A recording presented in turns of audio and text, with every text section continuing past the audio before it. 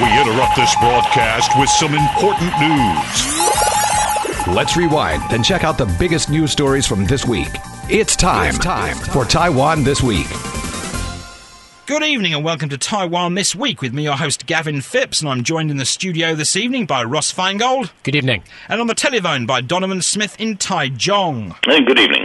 Tonight we'll be discussing a draft bill on same-sex marriage, a contentious proposal for a peace accord with China, infrastructure funding disputes, a minor fine for a bottom-wiping incident, and Taiwan doing well in terms of gender equality, especially in the political arena.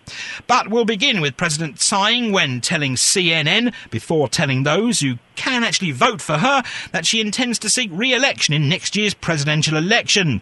Now, Tsai made the announcement during an interview with CNN's Matt Rivers, which was conducted aboard her presidential aircraft. And Tsai told Rivers that it's natural that any sitting president wants to do more for the country and wants to finish things on his or her agenda, and she's confident about her prospects. But of course, being confident about her prospects is another thing, as her approval rating remains below 40%. Now, the head of the DPP's organisational department says the party will begin its nomination process for the 2020 presidential election in March, which of course is next month. And Li Ching-fong says if there's more than one candidate, the party will hold political platform presentations and carry out a national poll to determine its presidential candidate. And the DPP's presidential candidate is likely to be named by April. Meanwhile, the KMT's leader, Chairman Wu Deni, has yet to announce whether he plans to run. Former New Taipei City Mayor, of course, Eric Ju, has formally announced that he's seeking the party's nomination, and of course he did that in December. Now this week, though, former Premier Simon Chung announced his plans to run, and former Legislative Speaker Wang Jingping says he'll announce his bid for Taiwan's top job next month, and of course former President Ma Ying-jeou is also being linked to a possible return to the presidential building. So Ross, Tsai Ing-wen telling the world that she wants to be re-elected before she tells the people that might vote for her that she wants to be re-elected. It's certainly an interesting method of making this announcement, although we should take a step back and keep in mind that this comes as no surprise. Notwithstanding the disastrous election results for the DPP in last November's local election, the open letter by fellow travelers in the pro-independence side of Taiwan politics at the beginning of January by 4 distinguished gentlemen calling on her not to run. There was always signals that she was not going to give in and that she was going to seek re-election. So whether she announced it at this point in time or a few weeks from now when perhaps there's more clarity on the intentions of Kuomintang candidates or Taipei City Mayor Ko Wen-je, this announcement was inevitable. But doing it in a early release, a clip of an interview that was only going to air tonight, a few days later after this initial clip was released by CNN. It is certainly unusual, and perhaps justifiably, it's gotten some criticism by people on her side of politics, and obviously her political opponents, whether the Kuomintang or other, are also going to criticize this method of making that announcement because it was done, as you said, with an English-language television station that, frankly, very few people watch in Taiwan. Well, I mean, she's a technocrat, and she's always been strong in the international side, and she's never been really comfortable with being, the politician of the people kind of thing. Although she did take the journalist out to eat in stalls in Ximending and this kind of thing. But yeah, that she used CNN but on the one hand, it both underscores and emphasizes her technocrat, diplomatic skills. I mean, her background is as a diplomat. It is as a foreign-educated person. But the thing is that in Taiwan, that's not necessarily considered a bad thing. So, and the other thing is that CNN gets a lot of whatever is said or done related to Taiwan on CNN is widely covered in the local media. So I suspect she thought it through.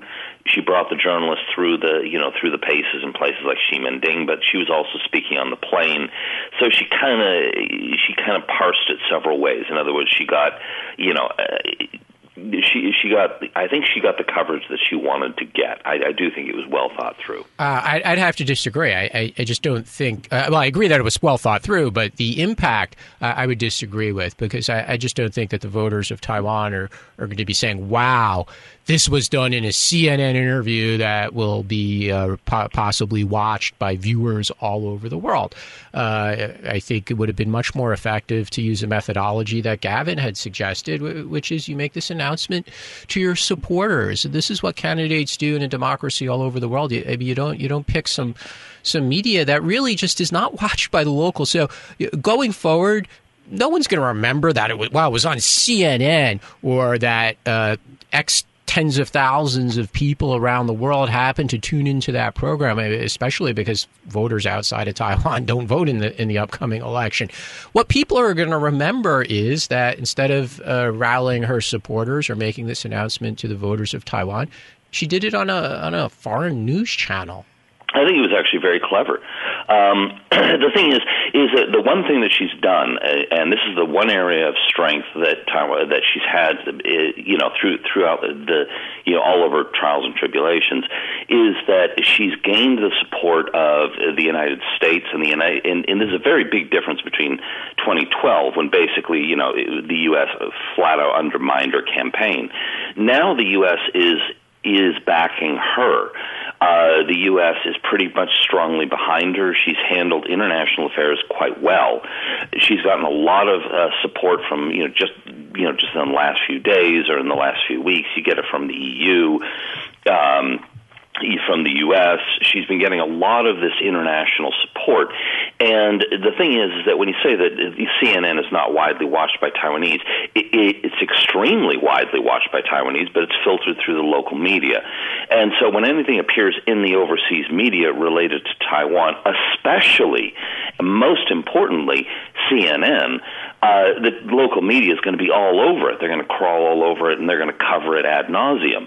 And so it was, if she was going to pick one outlet that's going to be covered by the local media constantly, she picked the right one. I mean, if she picked a local media, there's going to be jealousy and infighting and so on and so forth. Now, she could have picked, and I agree, there would have been some value in rallying the base, but she's not a politician of the people. That's never been her shtick. That's never been where, her appeal lies. So, that she's, she picked CNN, and considering that most recently, she just got her big, opinion poll bounce from standing up to China. Again, it's her international affairs, her diplomatic cred, and also that keeps her above the domestic fray. And this is where her weakness has always lied, is that she's been hit repeatedly on the domestic political issues. That's where she's been hit, constantly and hard. And so she can rise above it and remind people of her strengths in that area, and which is what she wants to do. And she can, of course, dump all the all the local, the political debacles going on within the local politics on the premier. But of course, there was a headline in an article about Taiwan this week, and the publication I forget, but of course it talked about the KMT candidates going to America, Ross, and I believe the headline was something like they're like job interviews. I mean, can we look at the Thai CNN interview? I mean, was she baying for support from America by going on CNN? Well, she was just trying to get some international press coverage. Again, I have to strongly disagree with what Donovan said. It's not about picking one TV station. The appropriate way to do this would have been to have some kind of press conference or a rally that would have been covered by every media in Taiwan would have attended this, as well as foreign media, and the foreign media would have covered it and said, Tsai announces re-election. I mean, the way Donovan described it almost makes it sound like she's desperate. She's desperate to show that she has good international credibility, because the voters were so disappointed with the execution of domestic policy. And frankly, whether or not she wins re-election is going to turn largely on execution by her government of domestic policy. It's not going to turn on what Donovan called her, her good international credentials, which frankly I think is not any of her doing. There is a global dissatisfaction, to say the least, with China's policies, and Taiwan benefits from that, led, of course, by the United States government's policies to counter some of China's activities. So Taiwan's current government, regardless of who it is, gets to benefit from that. But as far as your question, Gavin, it's clear she just wanted to steal some of the spotlight from all this discussion about Kuomintang candidates and Taipei City Mayor Ko Wen-je, who's also planning a U.S. visit soon, but by getting them out of the news, right? So when Eric Julie Lun, KMT candidate, is making speeches at Stanford and possibly getting some international media coverage, what does Tsai do? She does an interview with English language international media. So clearly trying to divert attention or divert some of the media coverage that would have gone to people traveling, other political opponents traveling overseas.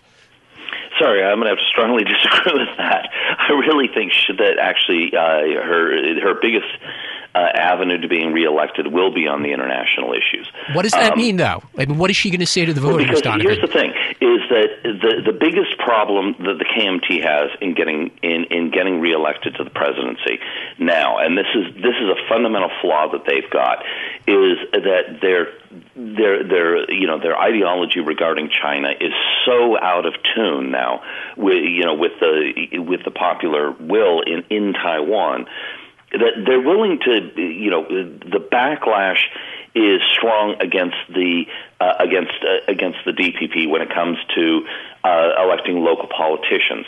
I think that the voters are going to be a lot more cautious when it comes to choosing a president in the next election when they're considering whatever that person's opinion is regarding China and whatever that person's regard is held overseas. Well, there's a difference between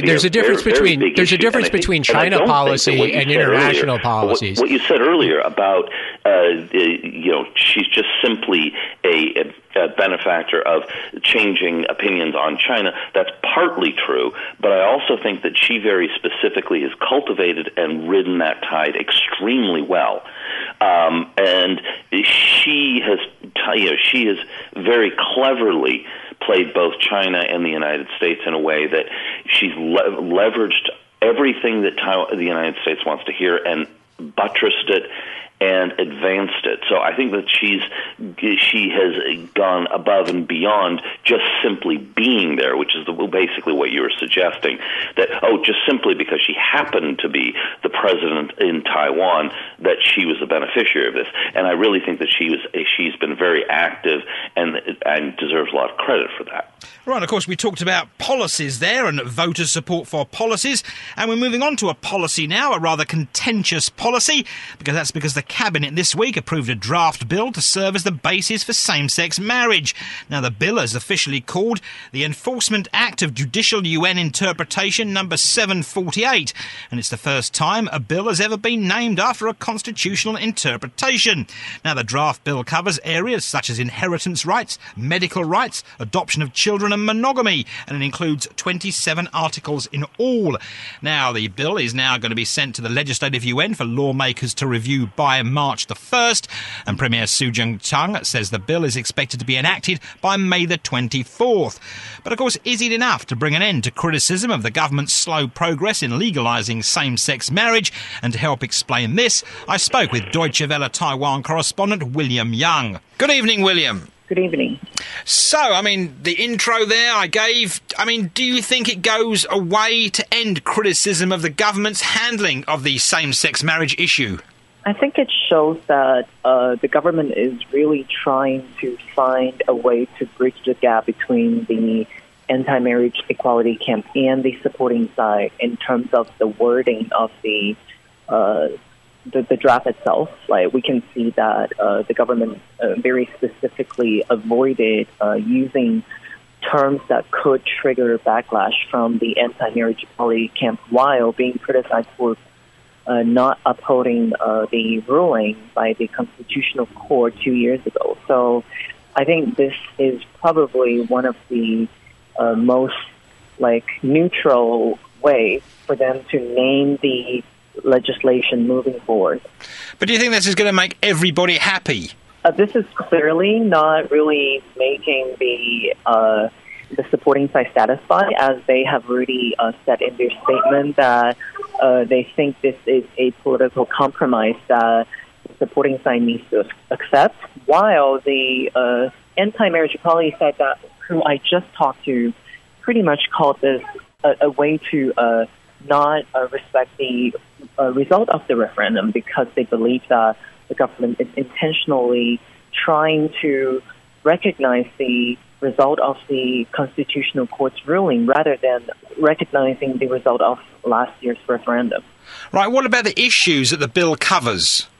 The issues that the bill covers, currently there are, most of the major issues have been mentioned, which includes the rights to get married, the rights to adopt, and the rights to inherit. However, there are some details where the supporting side is pretty concerned about how the government is going to guarantee that the same-sex couples can, pretty much enjoy the same rights as the rest of the citizens. For example, according to the draft version, the government specifically avoided using the wording of couples and partners, and they choose the very, very vague wording of both parties to address the rights of the same-sex couples.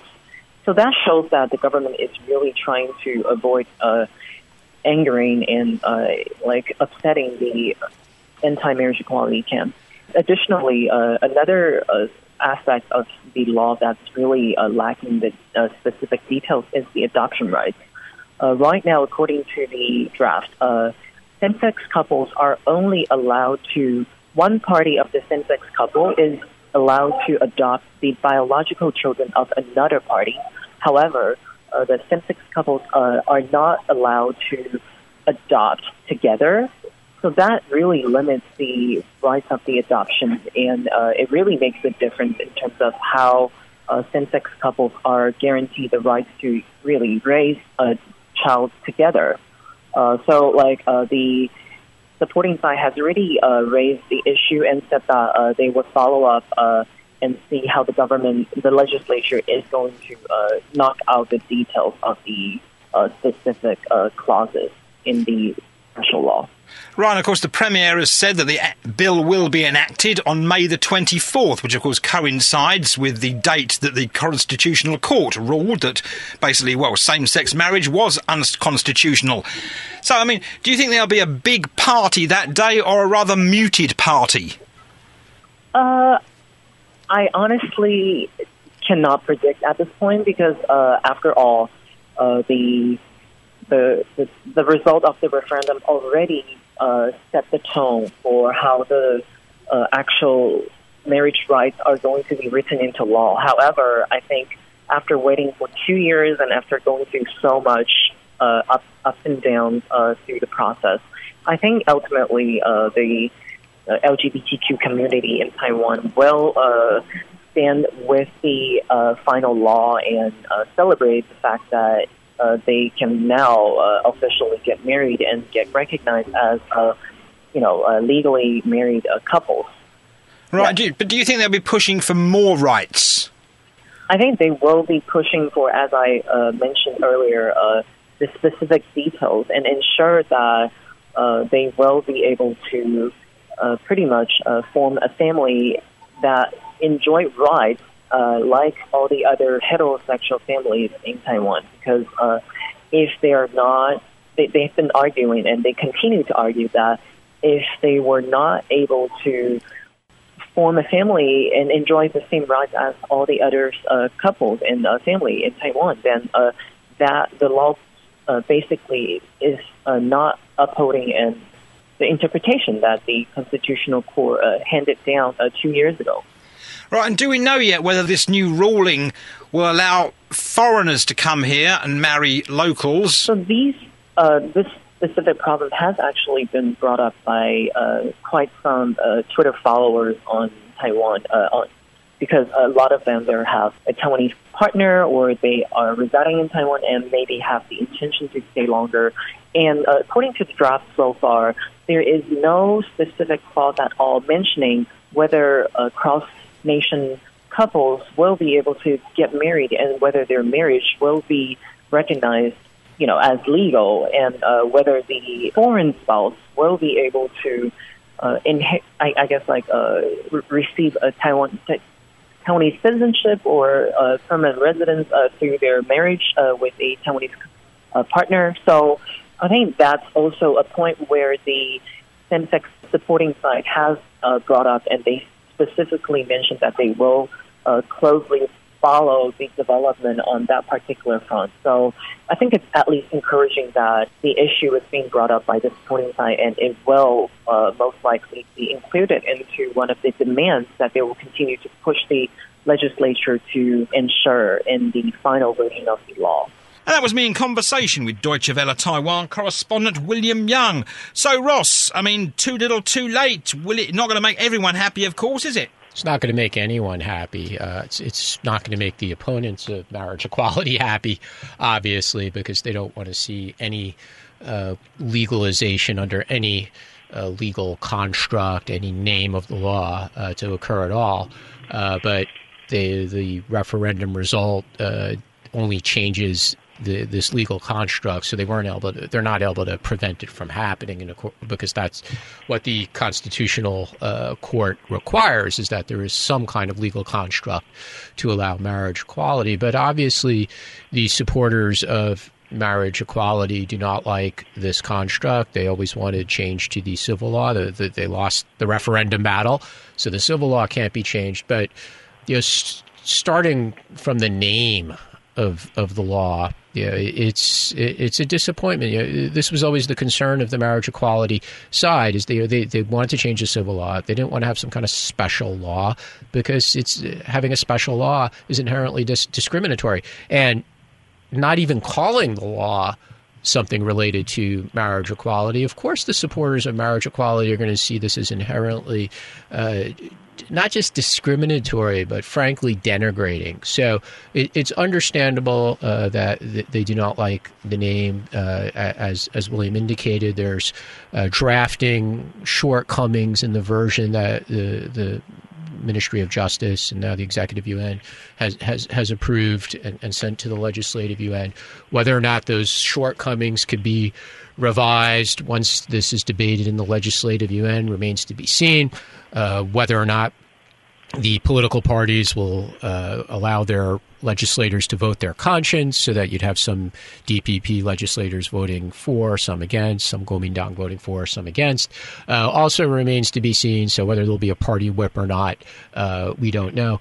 But we have to always keep in mind that we're in this situation because the government of Tsai Ing-wen, which Tsai Ing-wen as a politician before being elected president, has supported marriage equality.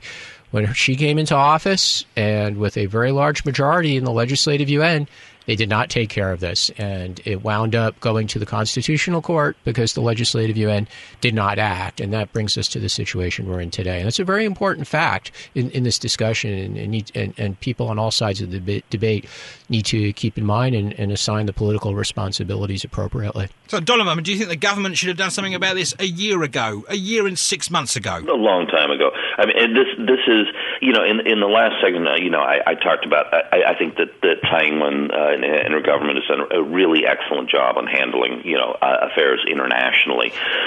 They've been a disaster on some issues domestically, and this being right at the top of the list. The issue. The party, and this is something, a distinction that a lot of people have not been paying attention to. But the fact of the matter is that during the campaign, I noticed that the party, the DPP, never lined up officially behind marriage equality, but Tsai Ing-wen said she personally supported it. And so what ended up happening is that among supporters and amongst opponents of marriage equality, the party became associated with it. And then supporters of marriage equality were deeply disappointed when basically the DPP did everything they could to bury the issue, to avoid it, to dodge it, and opponents just assumed that the DPP was secretly supporting it and voted against them. So they managed to lose the pro and anti-marriage equality crowd, and they're continuing on basically the same path. if they passed it, when they first got elected, it would have been forgotten by now. The justices handed them the perfect opportunity to throw up their hands and say, and appeal to the conservative base of the DPP, say, look, we have no choice. Legally, we have to pass this. They could have gotten it done a long time ago before the election, and they didn't. And they've been dropping the ball. They've been passing the buck. They've been doing everything they can, and they're continuing to do it. The way that this law is, that they put it in, is starting from, as Ross noted, the name, children, they can half adopt. It has to be biological, but it has to be biologically related to one of the members. They can't adopt non-biologically related. In other words, there's a series of exceptions, which means that it's not actually equal. And that's disappointing, and it's against the spirit of the judicial ruling. So there's basically already put out a draft of a law which is in effect not living up to the justice's standard. Then they're going to put that onto the floor of the Legislative Yuan, and already speaking to the voting the conscience, the KMT has already said their members can vote however they want, and so we'll see what happens with the DPP. But even if they line up behind the current draft, which is flawed legally and doesn't live up to the judicial ruling, even if they pass that, it's going to be in the courts for a long time because of that. And there's a good chance that if the DPP doesn't pull together and put that through, they're going to throw in more exceptions and more problems, and create more legal problems. And then, of course, we have the whole logistical issue, if they don't pass the law fairly quickly, of creating all the forms, creating all the documentation and systems to actually implement it going forward, and that has to be done by May. So they're running out of time. So this right now, I'm very concerned about the process of this. Right, anyway, disparity seems to be the theme of today's show, and we'll continue with disparity, that being about opposing views about the signing of a proposed peace accord with China, which were loudly voiced this week following KMT Chairman Wu Dunyi's comments, announcement, something he might have mumbled or said sort of subtly, that his party will seek to sign such an agreement if it regains the presidency in 2020. Now, the DPP is describing such an agreement as that of surrender that is bound to fail. And Su Jung-chung, the Premier, of course, says that he opposes the signing of a peace deal with China, as it will be impossible to sign such an agreement with a country that continues to threaten to use force against the island. The KMT, though, of course, is busy defending the move, and party spokesman Oh Young-long said that such an agreement between the two sides will only be based on the premises of reciprocity and dignity. And he says that it won't be signed otherwise. Now, the government this week also said that it'll seek to prioritise legislation during the current legislative session that will subject any peace accord with China to a national referendum. So referendums again, Ross. They went badly wrong for the DPP recently, if I remember. Well, reopening the referendum law does come with a lot of risks, whether changing the thresholds to have referendums or the topics that could be covered. I think there's been a bit of an overreaction to what Chairman Wu Dunyi said in this regard. It's just a very theoretical possibility. It always has been one to sign some kind of accord with China. So for a politician in Taiwan to suggest it as something aspirational, it's just aspirational. Then, as the KMT spokesman said, that there'd be conditions. Obviously, the likelihood of signing such an agreement is low, regardless of who the president is in Taiwan or which party is the majority party in the Legislative Yuan. So a lot of overreaction. People will probably forget about this in a few days or weeks.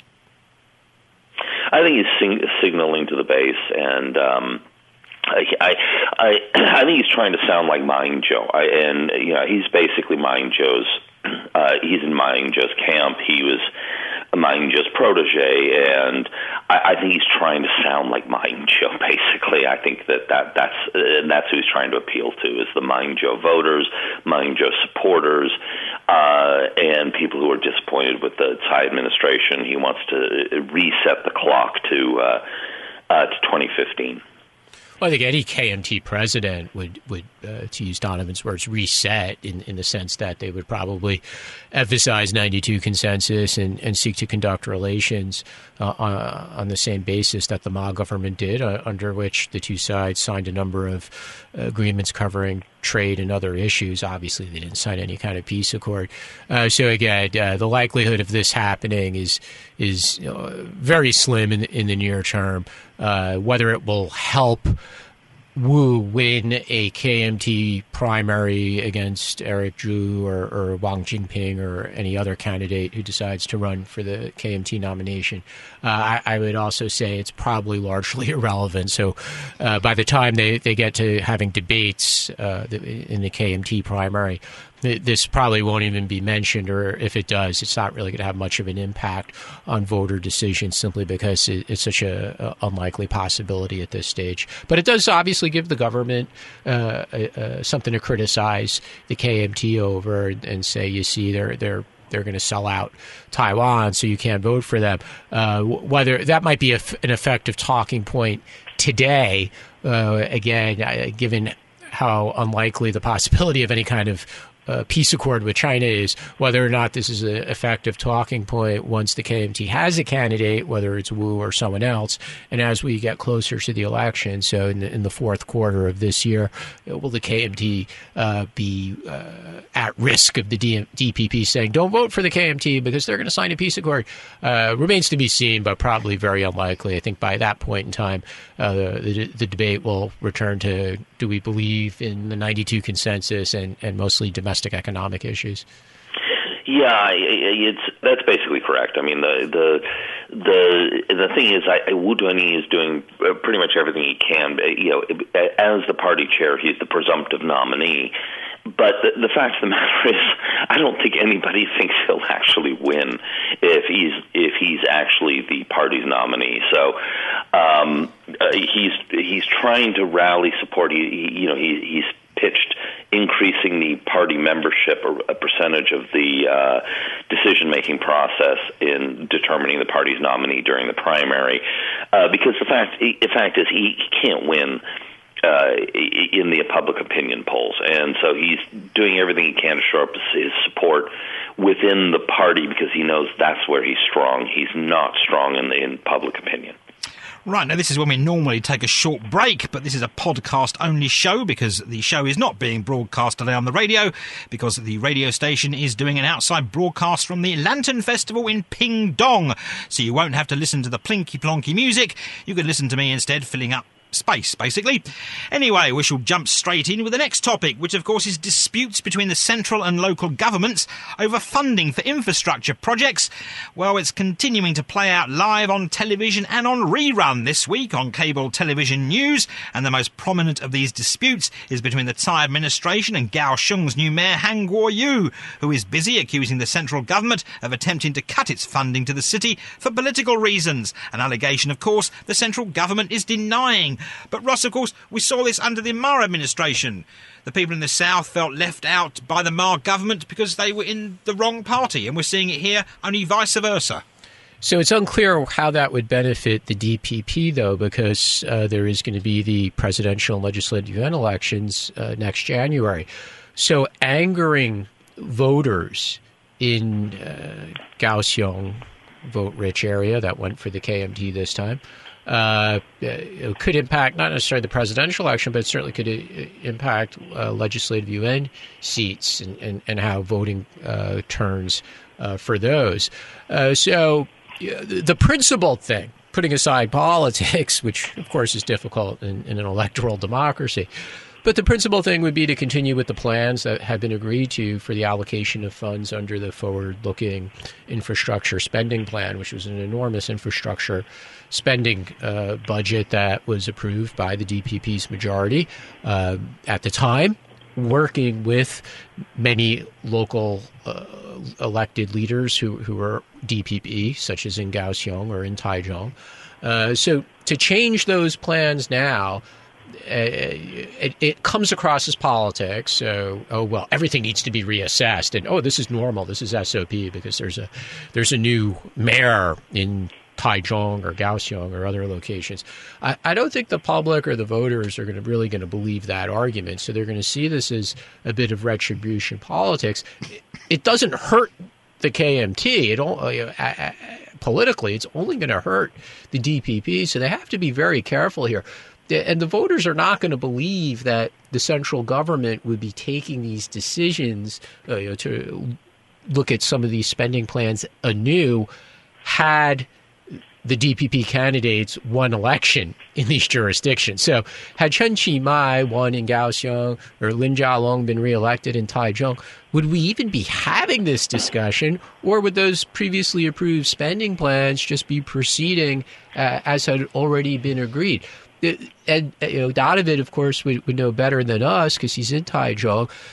But this great irony here is that the former mayor of Taichung, who lost by a substantial amount, is now the Minister of Transportation and Communications and has a significant input in how these monies are spent, which projects move forward, the speed at which these projects move forward.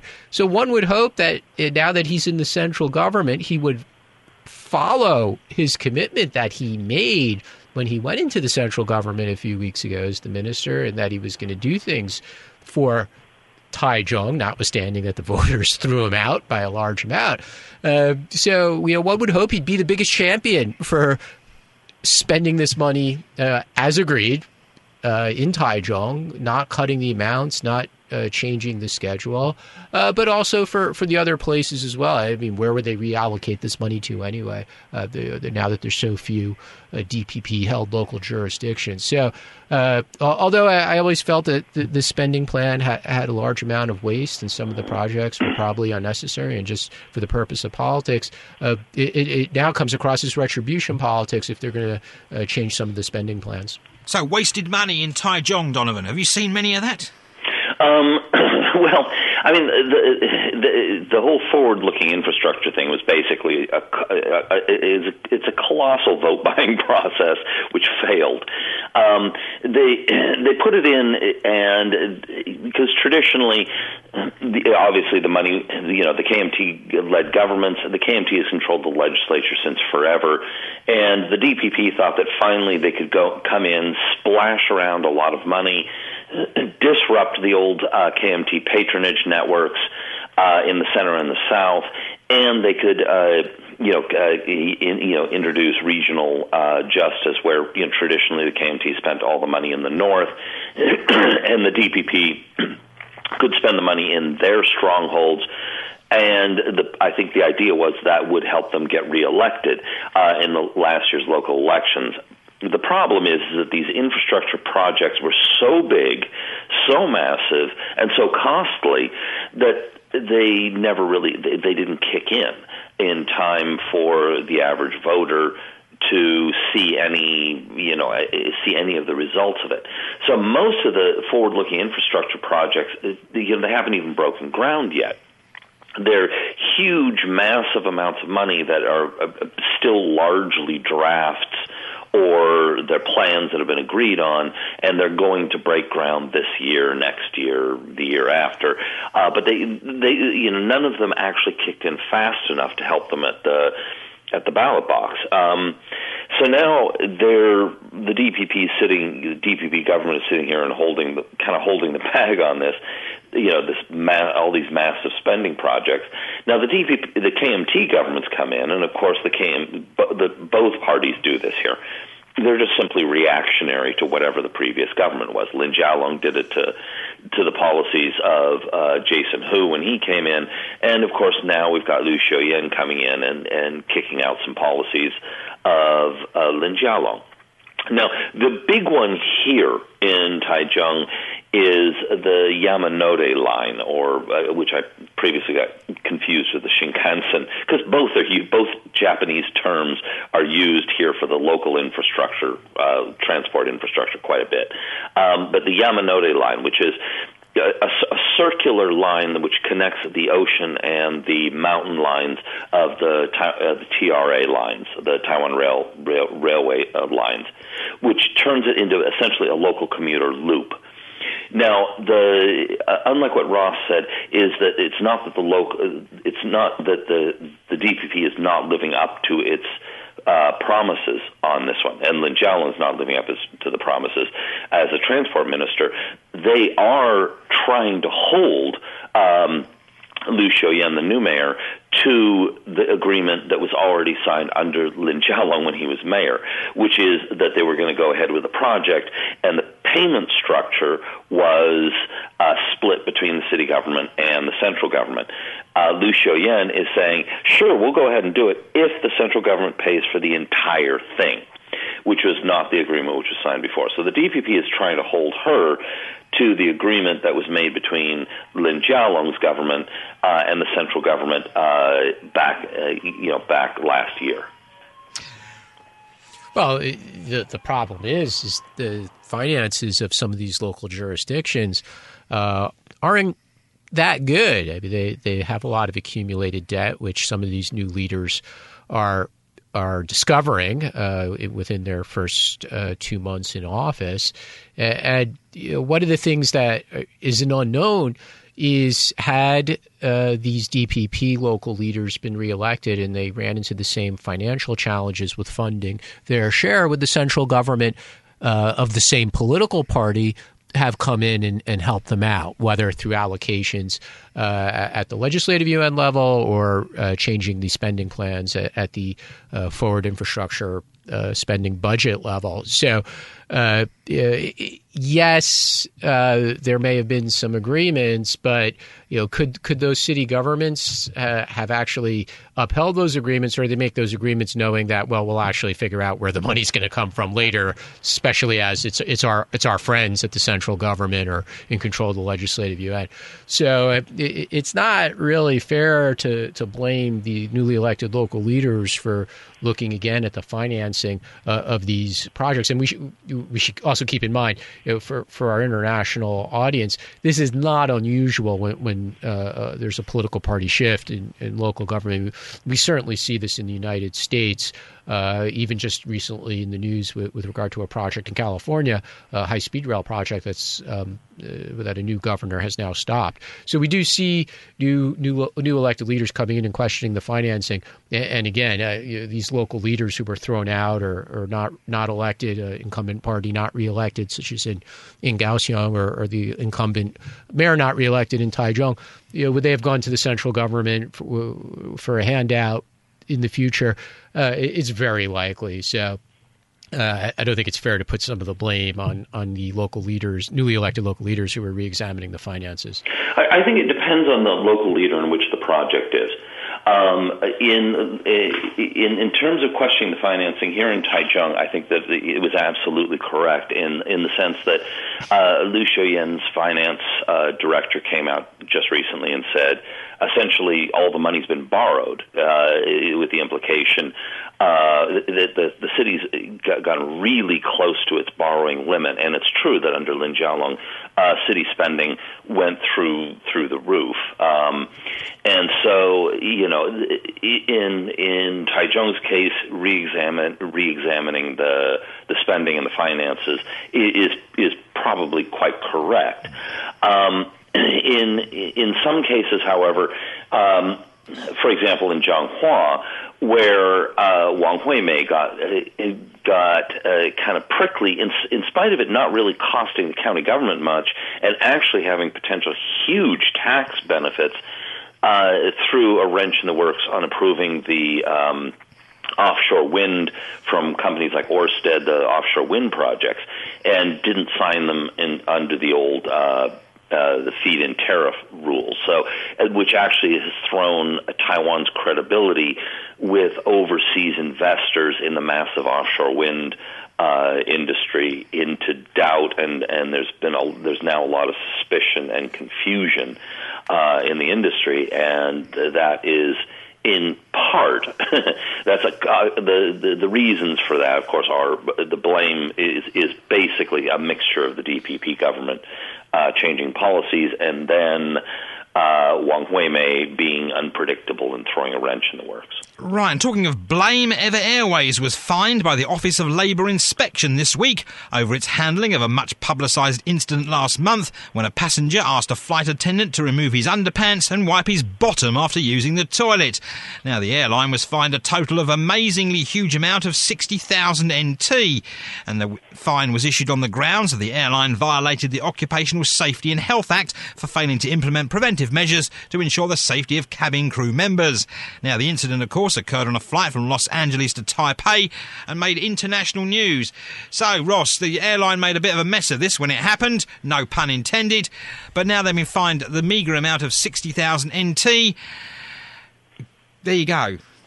Well, one of the unfortunate outcomes of all the developments in this case is it shows again the resentment, for a lack of a better word, that so many people who just go to their job and work hard every day in Taiwan feel towards their employers, or in this case, it's not just the employer, but it's government as well. That we have to take a step back and remember, why did this become news in the method that it did?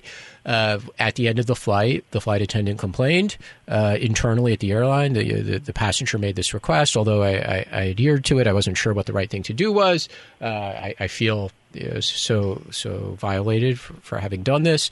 And the airline really didn't seem to care in the first instance. It was kind of like their reaction was like, okay, good job, thanks. And they left it at that. And she was really understandably looking for some kind of support, justice from the airline, that maybe they give her a bigger pat on the back, for give her some extra days off for going above and beyond the call, banning the passenger. So she, with her union, held a press conference. The media came, and it became a news sensation. And then the airline, for a few days after, their statements were a bit inconsistent about how they were handling the situation and what level of response and support they were giving to this flight attendant. At one point they said they would support her if she wanted to take legal action, which I don't really understand. It's not like she has the resources to go to Los Angeles and sue him. Suing him in Taipei would be silly since he doesn't live here. The first instance, the airline really should have, as I said, they could have given her some time off. If she really needed counseling, they could have, of course, offered counseling. They should have banned the passenger in the first instance. And now it takes weeks for some kind of government intervention.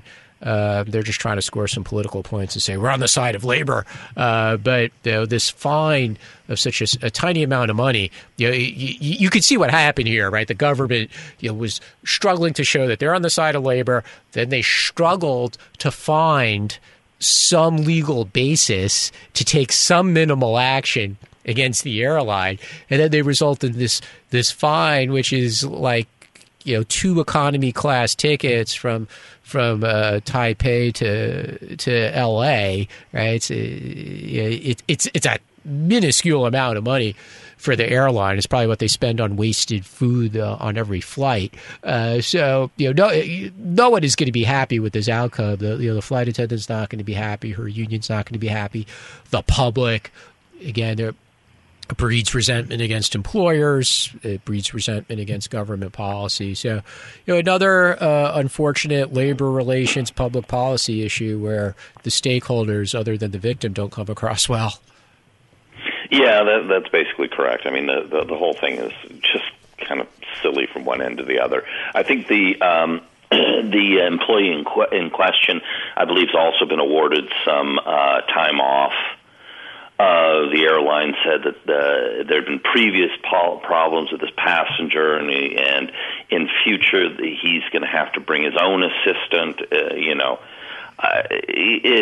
It's been kind of an all running around, covering your ass kind of policy, situation. And the silly thing is it's such a bizarre, odd circumstance. in the first place. I mean, he had disabilities. Why was he flying knowing that he had this? Is the fault the passenger or the airline or it's just an odd situation from one end to the other. It was rather odd, but of course it did get Taiwan column inches for several weeks, which is probably more than Tsai Ing-wen's going to get for a CNN interview. Anyway, we'll move on. Now, the government this week said that Taiwan ranks first in Asia and 8th in the world in terms of gender equality due to its higher female participation in politics. Now, the rankings are based on a criteria used in the Gender Inequality Index, which is, of course, is produced by the United Nations Development Programme. Now, the index measures inequality between female and male achievements in the areas of reproductive health, empowerment and the labour market. And the rankings show that female participation in politics here has been on the rise, with women now holding 38.1% of the parliamentary seats in 2017, and that was up 16.9 percentage points from 2007 rather. And the female to male ratio in parliamentary participation is higher than any other Asian countries, including Singapore, China, South Korea and Japan. A surprise, Ross, or not really? Not really, because, for starters, the president of Taiwan is a woman. So clearly voters in Taiwan have no concerns. They don't discriminate based on gender when electing leaders all the way up to the level of president, as well as legislators or local elected leaders such as mayors. The KMT elected several women, or the voters, I should say, elected KMT candidates in last November's local elections to be mayors. This is not new. Women have been prominent in Taiwan politics, not just in the democracy era, but in the martial law era as well. So women who are leaders in the fight to bring democracy to Taiwan, obvious examples like Chen Ju or former Vice President Annette Lu Xiulian. So the public are very accustomed in Taiwan to seeing women in politics, electing leaders. Taiwan also is not necessarily part of that study, but as distinguished from other countries in the region, Taiwan also has a very large number of successful, prominent women in the business world as well, something that is much less common in Japan and South Korea. It's common in Hong Kong, to a lesser extent Singapore, but also not as common as it is here in Taiwan. But the listeners, I would suggest, should also keep in mind something. When you make these claims about politics in Asia and how many women are elected, we're only comparing against a very small number of countries. To compare against a dictatorship where people don't elect directly or even indirectly in some cases the members of parliament or other political offices, whether it's China or Vietnam, Brunei, Thailand has been under a military government since the previous coup, although they have an election upcoming. It's almost a pointless exercise because you're only comparing it against a few other countries that are truly democracies. So you're comparing it against, you shouldn't really compare it against every country in Asia. You should really only compare like with like, which would be the countries that are democracies like Taiwan. So yes, Taiwan has a better record, but we're going off a very small sample size to compare against. Yeah, I think Jenna Lynn Cody and Laura Nchashi made essentially that point, which is that Taiwan wins in a hurdle over a very low bar. Comparing to the other countries in Asia is not really a very high bar. And that yes, Taiwan has, as Ross noted, has done some, has some successes, some mandated, some genuinely popularly supported. But there are still some very big hurdles, I think. And some of the biggest ones are adultery laws tend to be very stacked against women, although in theory they apply to both genders. The divorce laws they've made more progress on, but there's still a ways to go. The libel laws locally make it very, very hard for a woman who's been sexually assaulted or harassed to come forward because she can be sued for libel for saying anything.